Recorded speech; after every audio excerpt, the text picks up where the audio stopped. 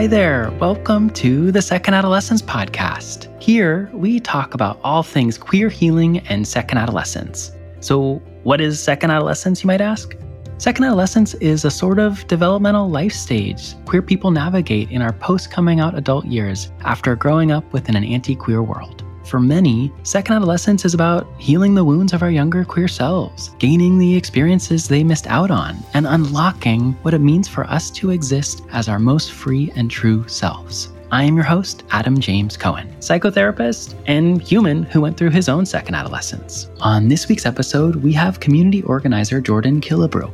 I loved this conversation. Sitting down with Jordan was truly such a gift. I was so affected by his story and feel so honored he is wanting to share it here and invite us all in as witnesses too. On this episode, you'll hear him sharing about the journey that he's traveled from growing up within a context that was really oppressive to who he was. And he had to endure so many attacks to his humanness, really. He goes on to share about how really setting his sights on college, that was his tool to get through adolescence. I just got to make it to college and things will change. And that was where it seemed to change for him and really mark the beginning of his second adolescence and his own healing journey. He shares with us about what this healing has looked like and what has been helpful for him to get to the place he is at now that really seems like living a life his younger selves might dream of. I so loved this conversation and getting to connect with Jordan, and I think you will too.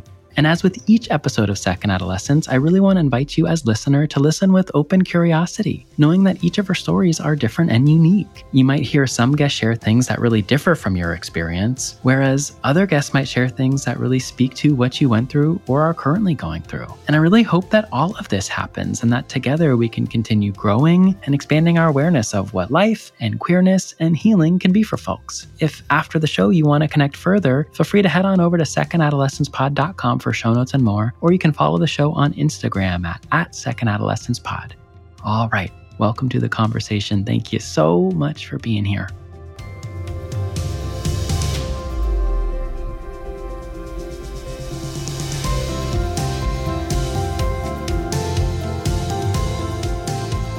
Let's dive in and get started. Welcome to Second Adolescence. I'm really happy and excited and curious to have you here. Excited you said yes to come on. And so before kind of diving in anywhere, I'd like to first give the listeners a little context to who the person is on the other side of things. So I'm wondering if you could just give just like a mini little introduction, just to give a little context to who the person is behind the voice.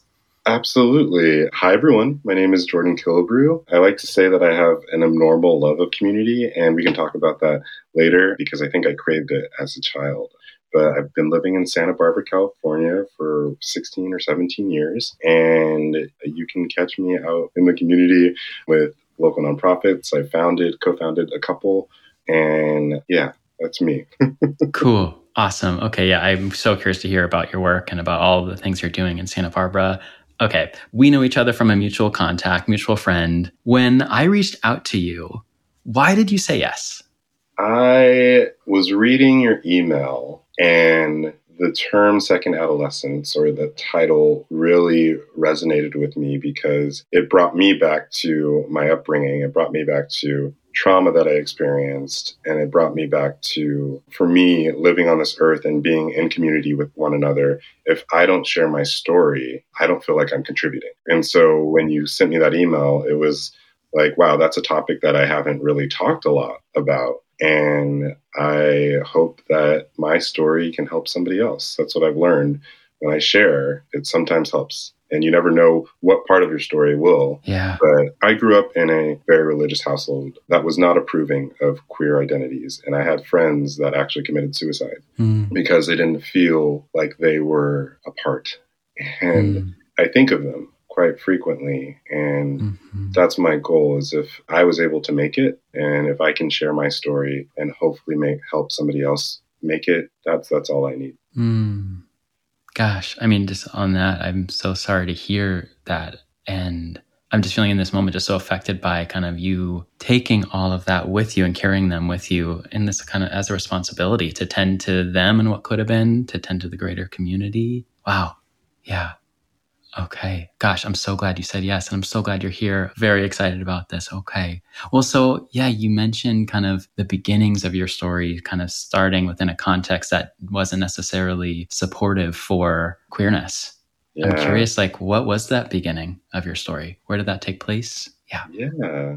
I have to start my story off with my parents. I'm a product of my dad, who's from Compton, California, and my mom, who grew up in the Bronx, New York. And when I think about their life story, it comes to me as a product of generational inherited trauma that were experienced by my ancestors, that were passed down to their parents, passed down to my parents, Jim Crow era civil rights, continued injustices against BIPOC individuals, and then passed down to me. I think of the culture that developed in my family, being in a church that was, I don't want to say it's a cult, but it feels cultish at times. And I think it was the culture. The culture made it feel like a cult and was unapproving of anything that seemed like the other, including LGBTQ stuff. And so what was hard to navigate was I always knew that I was different, but I never knew where I had a safe space or a place to just be myself. And so I always found myself being on the quieter end and being highly perceptive because I was fearful of being found out, fearful somebody was going to catch me, if you will. And what's interesting is that trait has actually helped me now as an adult, where I'm able to read people, where I'm able to notice things and pay attention to details. So like kind of reclaiming this trauma and putting it to use for me. But there was a lot there that was really hurtful. And I would say I didn't feel like I belonged to the church community. I didn't feel like I belonged many places at all. And so I just kept to myself and just kind of kept my head down, powered through school. In high school, I did come out as bisexual, and that was much to my parents' dismay. They were not approving initially, and in many ways, kind of in denial about it. And I don't want this to be a bashing on my parents. I think my parents did the best that they could with the resources and knowledge that they had. They were adults in the 80s where they saw harsh and awful things happen to queer people. And I think in their love and in their faith, they wanted to protect me as much as possible. And at times that protection was not okay. But I can see their point of view. Although I disagree, I can see their point of view. And that was just how they could show love and how they could show empathy, is just trying to protect me and telling me it's a choice. Yeah. And I remember high school distinctly. And I actually had recently a friend who's now out said thank you to me. And I was like, I don't know what you're even talking about. What are you talking about? Thank you. And he was just like, you were out before any of us. And you were kind of helped me in my own awareness and understanding of what it means for me to be queer.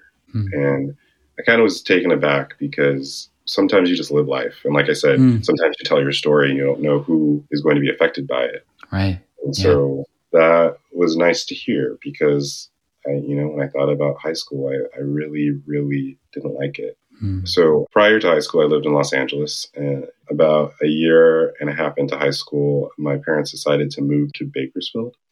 And I remember within the first month of me being there, I got jumped for being Black and being gay. And, I'd heard my parents talk about civil rights, and you see all these things on TV, but when it doesn't happen directly to you, you're like, oh, that's just kind of some fantasy world. But when that happened to me, my world kind of crumbled a little bit. It was a harsh reality that I'm not grateful for it, but I've grown from it. And it taught me how to choose my own happiness. I remember my dad pulling me aside. I was in a deep depression after it. I hated this new place I was at. I hated the school. Didn't feel like I had community.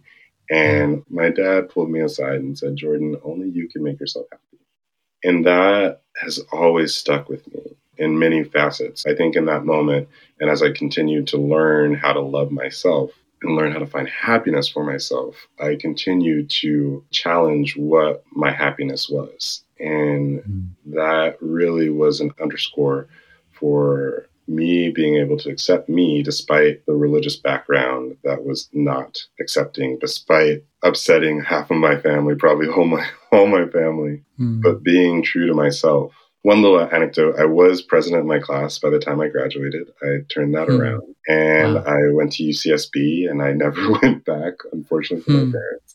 But I would say when it comes to second adolescence, I think UCSB was the place where I can attribute where I feel like I grew up. I really, really grew up. I felt my progress as a person really was stifled until I was able to fully leave the church, because every Saturday I would have to go to church and I would have to put on this facade to make my family happy. Meanwhile, I wasn't. And at college, that was when I was able to actually start breaking away and developing my own identity that I was proud of. Yeah.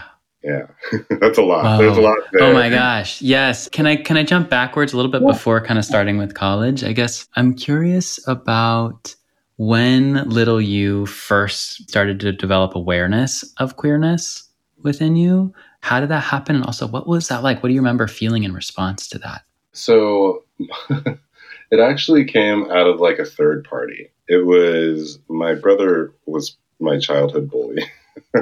We can laugh at it now. We're better off for it. But I remember him making a comment, well, Jordan, you're a little weird. Like, you're a little fruity. In my head, I was like, what does that even mean? And being queer in the church, for me, there was a fog of like, I feel numb. I can't get past what this is. Just feeling stifled. Like, I can't get beyond who I am. And so things socially and emotionally would take me a little bit longer to process, because I was being fed a certain narrative and then I was feeling this other narrative that didn't align. And so there was this internal conflict. But my brother was probably the first one to be like, yeah, you're a little fruity. And that was like, oh yeah, I am. And what does that mean? And I remember being really upset. And I remember being really hating myself. I really did go through some like loathing and self-hate because I was not living up to being that perfect child that my parents wanted me to be. And I would say as I continued to unlearn items from the church and items that made me hate myself and find my path to loving myself, I would say that I started to not care so much what my parents thought and started to not care so much what my brother thought and my family thought, because they already had their preconceived notions of what it meant to be a queer person. And I remember distinctly telling my brother once that there are many ways to live an honorable and beautiful life, and that can be outside of the church. And so I guess my story that's coming to me now, my story is really one of continuously fighting for me and fighting for my self-preservation and survival in a toxic, what I felt was a toxic and unhealthy upbringing. I hope that answered your question. That was, again, a lot. No, yeah, totally. And I'm thinking about like the different structures of toxicity that were around you on like the micro and macro scale and having to navigate that. And I guess like, what's it like today in this moment, like looking back at kind of younger you, responding to all of that and kind of moving through it, moving with it, moving beyond it? Like, what comes up as you just think about this little you who's traveling through that? You know, I am fortunate to have lots of therapy. And it's funny that you said that, because my therapist and I think in this last year, I've recently been thrown back into a lot of family stuff. My mom's not well, and I've become power of attorney. And being thrown back into family stuff triggers a lot of things. Yes. And my therapist did recently say, where was the moment that you're looking back and what would you tell your younger self? And there's a moment that I remember when I was a kid and I was crying on my bed. I was just so frustrated with life. And I thought this wasn't going anywhere. What's the point? And I remember just crying, and I remember just feeling this notion of like, just keep going. Just keep going. And I was recalled that to my therapist of like, that's how I would tell myself. I would tell my younger self, it'll get better. Just keep going. And I think that's why I also have thrown myself so much into community work, because I now live with this purpose of like, if you're not doing it, then what's the point? Like, if you're not giving your all, if you're not going for what you want, if you're not finding your happiness, then what's the point? And I'm fortunate enough to be able to have the opportunities to do that. Mm-hmm. But to answer your question directly, yeah, I remember the pain. I remember the suffocation of not being able to be my full self. And I remember just keep on going. And I remember just college. Once you get to college, you'll be free. Yeah. And then you got there. And then I got there. So and what was a hot mess. Yeah. Yeah. I mean, what was that like? College was hard in terms of I had to face my self-hate and self-loathing while also trying to study. I worked 3 jobs. I was just trying to do everything, and I completely failed. I was placed on academic probation within my first quarter. And I'd never drank before. Started drinking. That didn't help. But it brought out the suppressed emotions, and I hurt a lot of people in my wake because I hadn't taken the time to pause and really, really figure out me. But at the same time, just the anxiety of school, the anxiety of trying to pay for tuition, anxiety of trying to keep 3 jobs, something had to give. And so I had to be honest with myself. I was like a pre-bio major and I love biology, but then they wanted me to take organic chemistry and I was like, I don't know what I'm doing. And so I switched my major to graphic design and photography and sculpture because I've always been a creative. And I often kind of neglected that, still trying to be the perfect child to my parents and trying to find a lucrative career and realizing that that wasn't really me. And so switching to studio art was probably the best thing that happened. And then what also helped is I became a resident assistant. And that was like the first community that I actually felt really connected to. I was able to help first-year students acclimate themselves to university. And I was able to foster this beautiful, beautiful community that I love. To this day, I still hang out with some of my residents. 2 of them actually got married a couple of years ago after meeting on our floor, and they still all are like really close friends. And I'm really grateful for them and love them so much because at the end of the day, I told them, we are family. Like, your parents aren't here, you have each other, and they've held on to that. Wow. And so that was more of like the structural things that helped me realize who I was and helped me to be better. Wow. Because, I mean, I'm just thinking about you going into college. It sounds like, you came out in high school, but then there was also this suppressing, the shutting down, I'm just trying to get through. Also, it sounds like I'm going to just achieve. I'm going to like do well in school. I'm going to try to just get out. Like there was such like this image of just like putting blinders on almost and then like putting box around you. Was that the experience? That's exactly what it was. I think I was still in the mode of like, get to college, that I applied that to college. And then it just all imploded on itself. And I think that's good. It was good. I needed that self-realization moment of, hey, something's not working, something's not right. And I was grateful for it. And so it's funny you said I came out in high school. I've come out with my family like 4 or 5 times. Okay, tell me about that. Yes, you're right. It's never just a one-time thing. Okay, what is coming out meant for you? Yeah. So I came out to my parents a long time ago in high school. I already mentioned that. Again, the alcohol thing. I was drunk at a party my sophomore year of college, and I texted my brother, hey, I'm gay. And that wasn't great. He actually drove up, put my mom and dad on the line and said, don't you have something to tell them? And this is again, not to bash my brother. This is just the truth. This is what happened. Really traumatic. My parents the next week picked me up and took me home and kind of just like locked me in a room with a Bible. There was just a lot of stuff that was like, what's happening right now? And I knew they weren't ready, but I was ready. And so that was the second time. But then I again was trying to challenge, am I really gay? And so I dated a woman for a year. And so I think that confused my parents too. And having this fluidity, sexuality is fluid. And I really, really appreciated her as a human, but that didn't work out. And then I felt that I was actually really ready to be fully gay. And I waited actually until I was dating somebody seriously, which is now my husband, to then just be like, no, this is me. And then I was fortunate to have such an amazing and loving current husband that is just amazing. Like he always has my back and walked with me through what was very, very awful first initial impressions with my immediate family and other things. So yeah, I remember I think it was a baby blessing, and my cousin or my brother, one of their child was getting blessed, and they asked me, York and I, to go.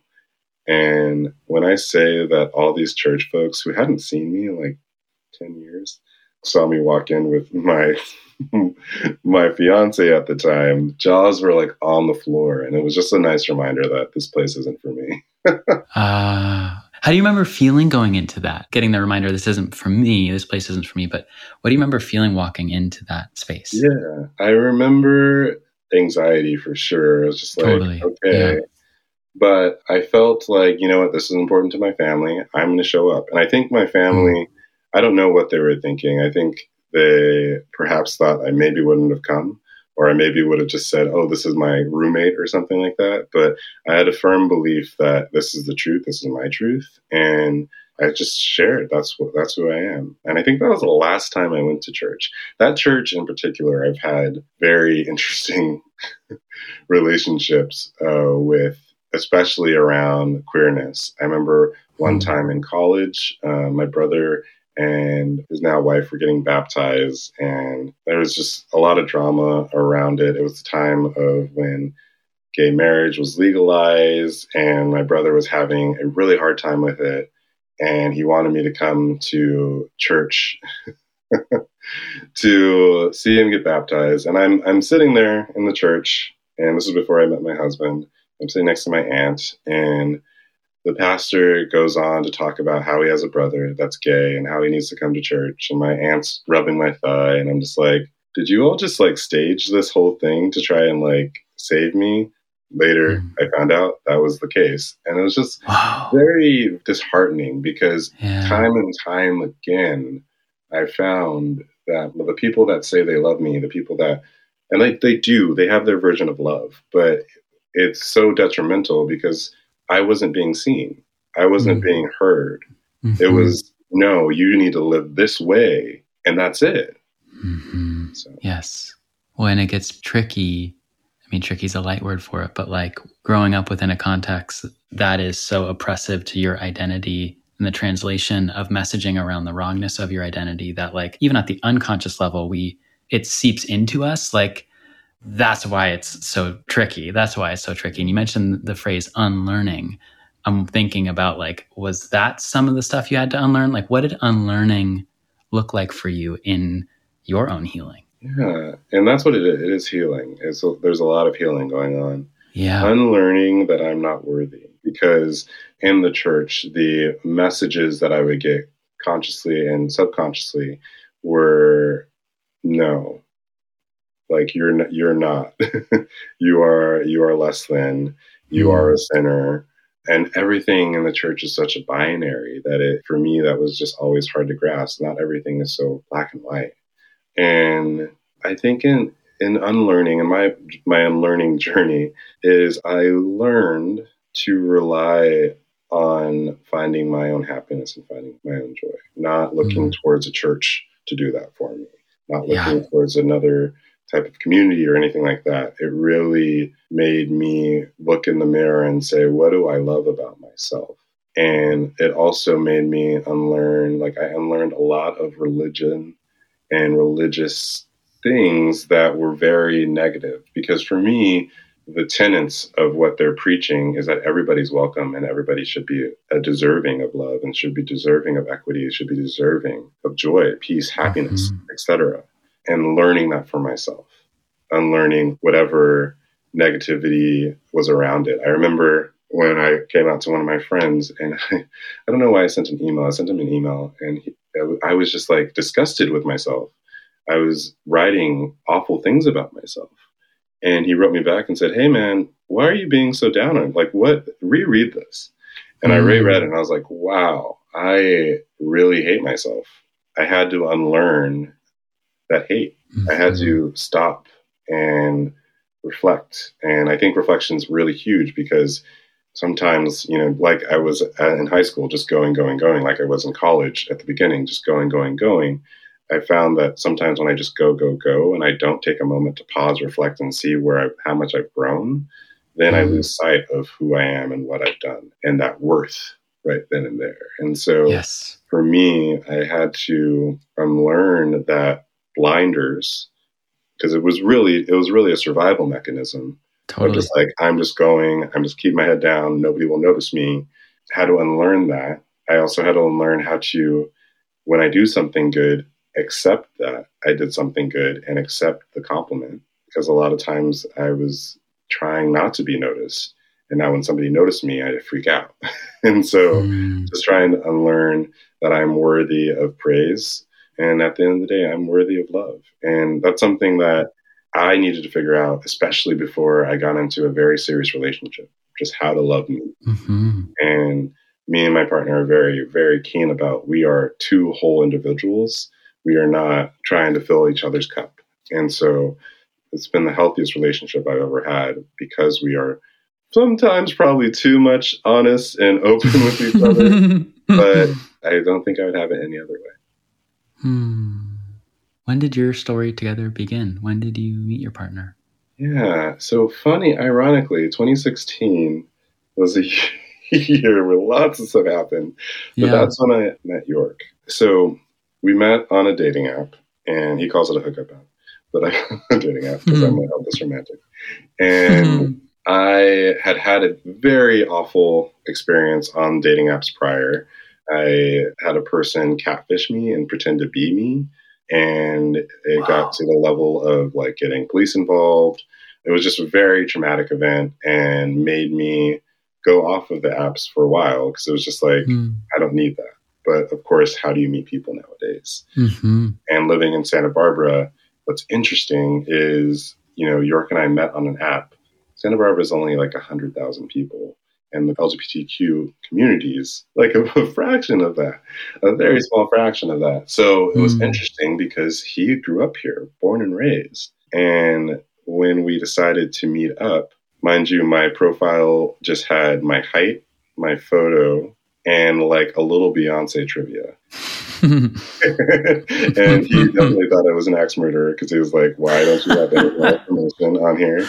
But he decided to meet up. And I was very quick to be like, let's meet up. I don't want to get into a text rapport on these apps. I've seen how that happens. And then you never meet up. And then it's just like, so we decided to meet up on a Monday at 9 p.m., which is way past our bedtime and on a school night. And we just hit it off right then and there. I still get butterflies thinking about that first date. And what was funny is he had gotten dinner with somebody before that was somebody I had worked with 10 years before. And so it was interesting as we started to get to know each other's friends, we had like 50 or 60 mutual friends, which makes me think that it's all about timing. Like I wasn't ready to meet him. He wasn't ready to meet me in this small town. And now we have all these overlaps of relationships. And it's really interesting how we've been in people's lives in different iterations, just never cross paths. Wow. And you mentioned for you, and perhaps for your partner as well, like there was some individual work that needed to be done until you would be at a place where you'd be open to a partnership like this. I'm curious, like, because I'm hearing, okay, you're at UCSB, you become an RA, you start to find community. Like, what happened next in that process of healing and of doing whatever work you needed to do to kind of get yourself to this point where you are feeling healthy and ready and open to something like that? I'm thinking about you start to first date, like all of that. Yeah. So I did date quite a bit in my early 20s after college. I would say the biggest thing is I did live in a different city in Philadelphia, which I will always have a special place in my heart. I went to Penn Academy of Fine Arts and hated the program, hated the master's program. And I withdrew. But I stayed in Philadelphia because it was a moment for me to just be on my own, to be on my own in a city where I had zero family and I was not familiar with, and was able to, when you go to a new place, there are certain things that you start to have to face and have to be aware of about yourself. You have to make new friends. You have to really get outside of your box. And I was grateful for those 6 months. I did move back to Santa Barbara after Sandy hit. I don't know hurricanes. I'm a Southern California boy for sure. So I was grateful to move back. And that's when I started making my own kind of adult friends. And we used to go to music festivals and called ourselves the Turnips. Started developing what was like the show Living Single, or like Friends, started developing like core friends like that, who in our 20s, we all challenged each other to be better. We all had some growing up to do. And I was really grateful to them through everything that we went through. We were able to talk through it and help each other out. And so I hope in my story, people hear that I'm a beneficiary of so much feedback all the way through, from my dad telling me, you can only find your own happiness, from my director when I was a resident assistant, Bala. She told me to never have too much of an ego because it blocks you from growth, to even my grandfather. My grandfather, I remember asking him when I was younger, wow, you're turning 80, you must know everything. And he told me, are you mad? Every day I learn something new. And if you don't learn, you're dead. And so just like a product of so many stories and so much feedback, I feel really grateful, and I take it to heart. I take it very seriously, because that feedback is really important to hear, listen, and engage with, process, and embody. And I try to do that. Yeah, I think I answered your question. I don't know. Yeah, absolutely. Absolutely. I mean, gosh, I want to write all these lessons you learned on the wall just to have around, like what a gift that type of feedback is. And I appreciate you naming that, like in different way, these people may or may not have realized like they are our guides in many ways, saying something that really we needed to hear, that sticks with us, that helps us get where we need to go. Like how special that can be. So special. Wow.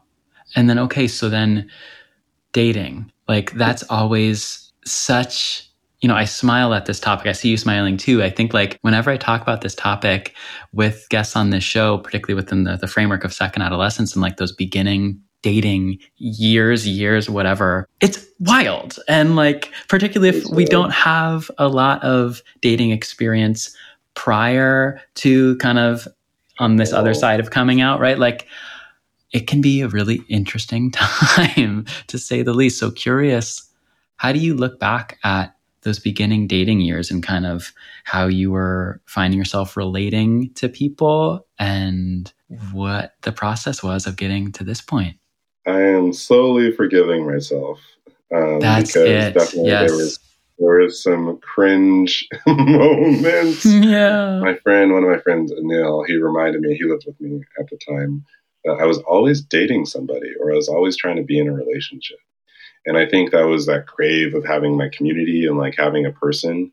Yeah. But whoa, did I have the wrong people I was dating, like that weren't really listening to me, or at the time maybe wasn't reflecting the worth that I wanted. Maybe I wasn't as full in my cup, and so they were treating me as such, and that's being really nice to them.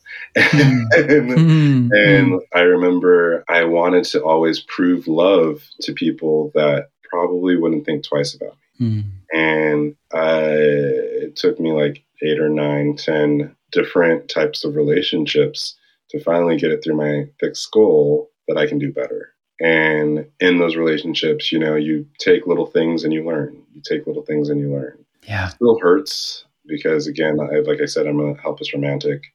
And I was always just searching for that best friend that I can always have. And, you see it in the movies, you see it, in TV shows.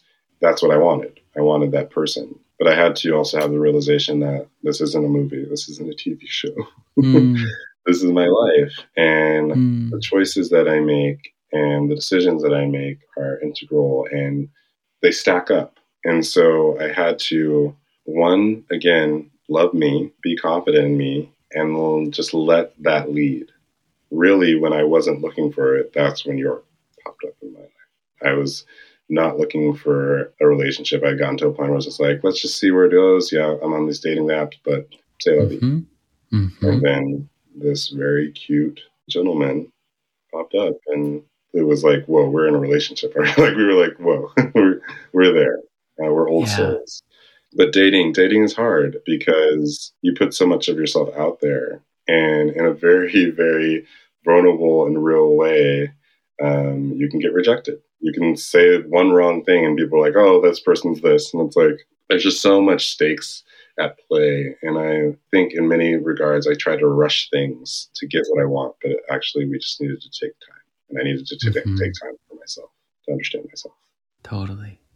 Because again, growing up with anti-queerness, we're not set up to succeed in dating when we start. Like we come in with so much of our own stuff and so much of our own limiting beliefs and so much of the people we're with. Like I use this phrase, the necessaries, to talk about these like messy, necessary experiences, right? But they propel growth, but they're messy because we're coming in with our own shit. The other person's coming in with their own shit. And we're like little babies trying to learn how to both understand how we're feeling and communicate that, be in a relationship with someone else, navigate needs. And there's just so many layers to learning how to be with and integrated in with our romantic selves and how that can show up in relating to a partner. Like it's just a journey and a process. So it takes time for folks. Totally. It absolutely does. Yeah. And I think that was my mistake. I was trying to rush it until I needed to realize I can't rush it.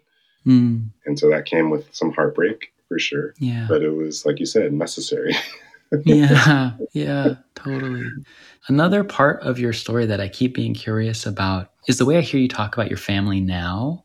Like I hear so much compassion for kind of understanding the why behind certain ways of kind of fostering your growth and socializing you into yourself, while also still holding, of course, like where things were not okay in terms of serving you long term.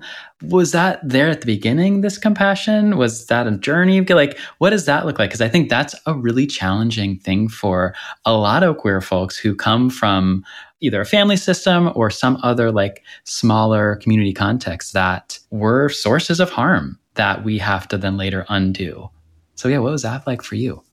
So I distinctly, like I said, when my brother was getting baptized, and even before then, there was a time where I needed a break from my family. I just needed, and I think it was like around 10 years where I didn't go to family events. I didn't really do much aside maybe Thanksgiving. And there was always a family joke like, well, Jordan never comes around. In my head, I would say, that's because I don't feel welcome. And I think at times there was anger, but I very early on came to a place of anger is not really going to do anything for me. It's not going to serve me. And it was showing up in different ways, mostly when I was drinking. And that was not me. And I had that realization, like, this isn't me. So let's figure out what that is. And thank goodness for therapy. Cannot advocate for behavioral health support enough. But I came through a lot of phases of emotions towards my family because, yes, there was those 3-hour calls with me and my brother going round and round of him debating why I'm gay. And there's anger there. But when I pull myself up to a higher level and look at it from a bird's eye view of where they are coming from and what they've seen and what their life experiences are, of course, they're going to be like, this is foreign. This is something I don't know. I know religion. I know this path. I know this works. I know what American society is. I know what's easy. The path you're choosing is not going to be easy. So why do it? That was at the core of the challenge of just like, why are you doing this to yourself? I see you're being a detriment to yourself. And me having to take that narrative and say, no, there is a narrative. My life is out here being who I am, and I'm going to prove you wrong.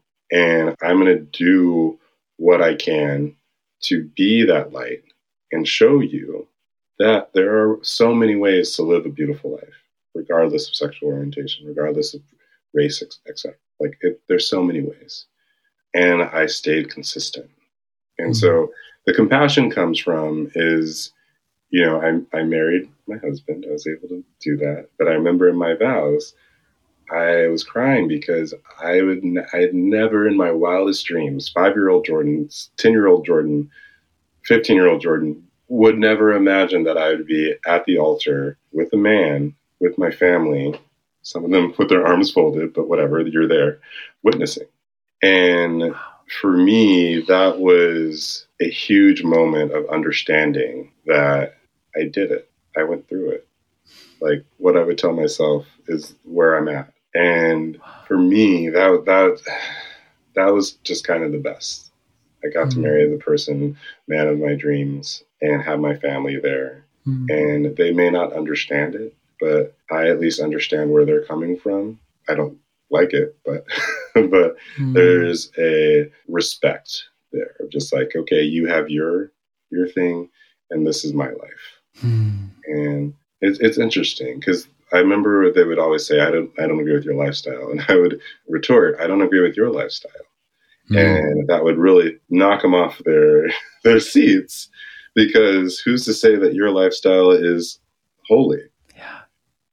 And so it was really interesting, the growth that my family, especially my immediate family, has come to, because we've all experienced trauma in our different ways. It's intentional now, especially with me and my brother, that we have healing. My dad was always kind of, okay, like he had queer siblings, so he kind of understood it. My mom was super religious and had a hard time, but it was really, really mean to York. I love her, but we're just saying the truth. Yeah. And then one day she wasn't, and I don't know what it was, but she came around. And I think what also was nice is meeting York's family, having my family meet York's family.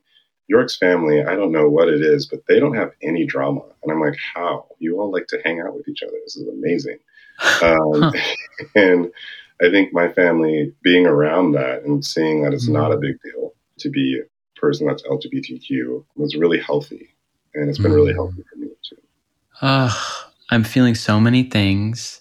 And I'm just feeling so appreciative that you're letting all of us into your story and being so generous with it. And I'm just feeling so touched by this image of you at your wedding and these little yous being there with you and like witnessing this moment, like so powerful. I like can't put words together. I'm tingling. That's really, really, really powerful. I'm so happy you got that moment. I'm so happy they got that moment. Yeah. All of these little yous getting to see where things went. Yeah. That's amazing. It was worth it. Yeah, cool. Okay, I want to talk with you all day long. I know I have to wrap up. I don't want to. But was there anything that hasn't been brought into this conversation? I know there's lots of parts of your story, sure. Was there any other part of your story that wanted to be included in this conversation? I would say that like I said at the beginning, I'm very involved in the community. Yeah. And the community has given me so much affirmation that I'm on the right path. Like I said, I've co-founded Juneteenth Santa Barbara. I was co-founder of Project Ivy Love, which helped create a park in a year after the victims of the Isla Vista shootings in 2014 happened. And from my day job to my extracurriculars, I am so grateful for a community that loves me and shows that love when I step out and I try and give back.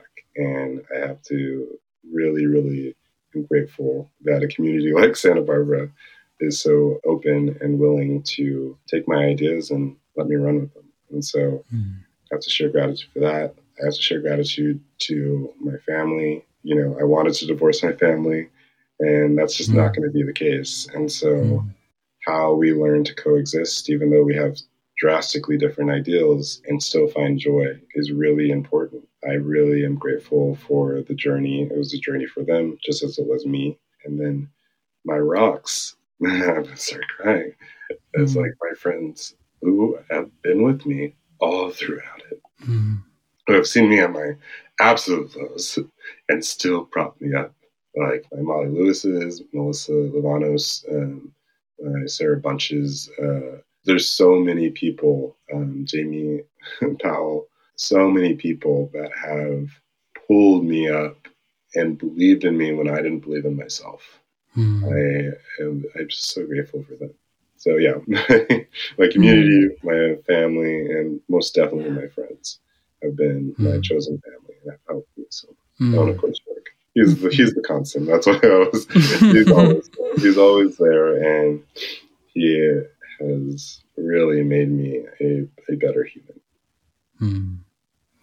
Well, if anyone listening is feeling pulled to want to either connect with you or reach out, are you someone who is open to receiving that, or? Yeah, so on my website, jordankillebrew.com, folks are able to reach out. I think there's a contact button there, and I'll send an email to me. So I'm happy to talk more about these really important conversations, because I don't think when I saw the second adolescence and I read about this, I was like, yeah, we don't talk enough about the development of phages for LGBTQ youth. And I hope that in sharing, and this is why I share, that helps somebody. Thank you. Yeah. Thank you. I mean, just even selfishly, I feel like I've been helped. I feel like I want to immediately go re-listen to so much of what you shared. And I know I'm not going to be the only one experiencing that. So I just want to really, again, express such gratitude to you coming on and sharing your story with me, and then with everyone listening. Like, it's such a gift. And I really, do believe sharing our story and letting others kind of hear it and be in connection with it, like, it totally is the antidote to feeling alone and to feeling just all the suffering that, like, unfortunately our community has placed onto us. And so I just feel so touched and appreciative. Yeah. Thank you so much. Of course. Thank you. Keep doing what you're doing. And you too. It sounds like you're doing incredible work in Santa Barbara. It's so fantastic.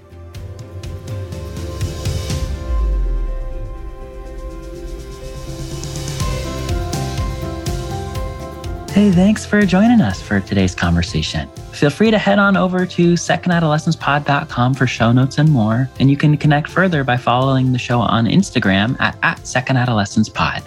If you're interested in being a future guest on the show and you want to come on and share about your own second adolescence, visit secondadolescencepod.com/be-a-guest, and you can submit your interest there. All right, that's it for me for now. Whether it's morning, afternoon, night, wherever we're finding you in your day, go on out there and keep doing things that would make younger you absolutely thrilled. That is what it's all about. All right, take good care.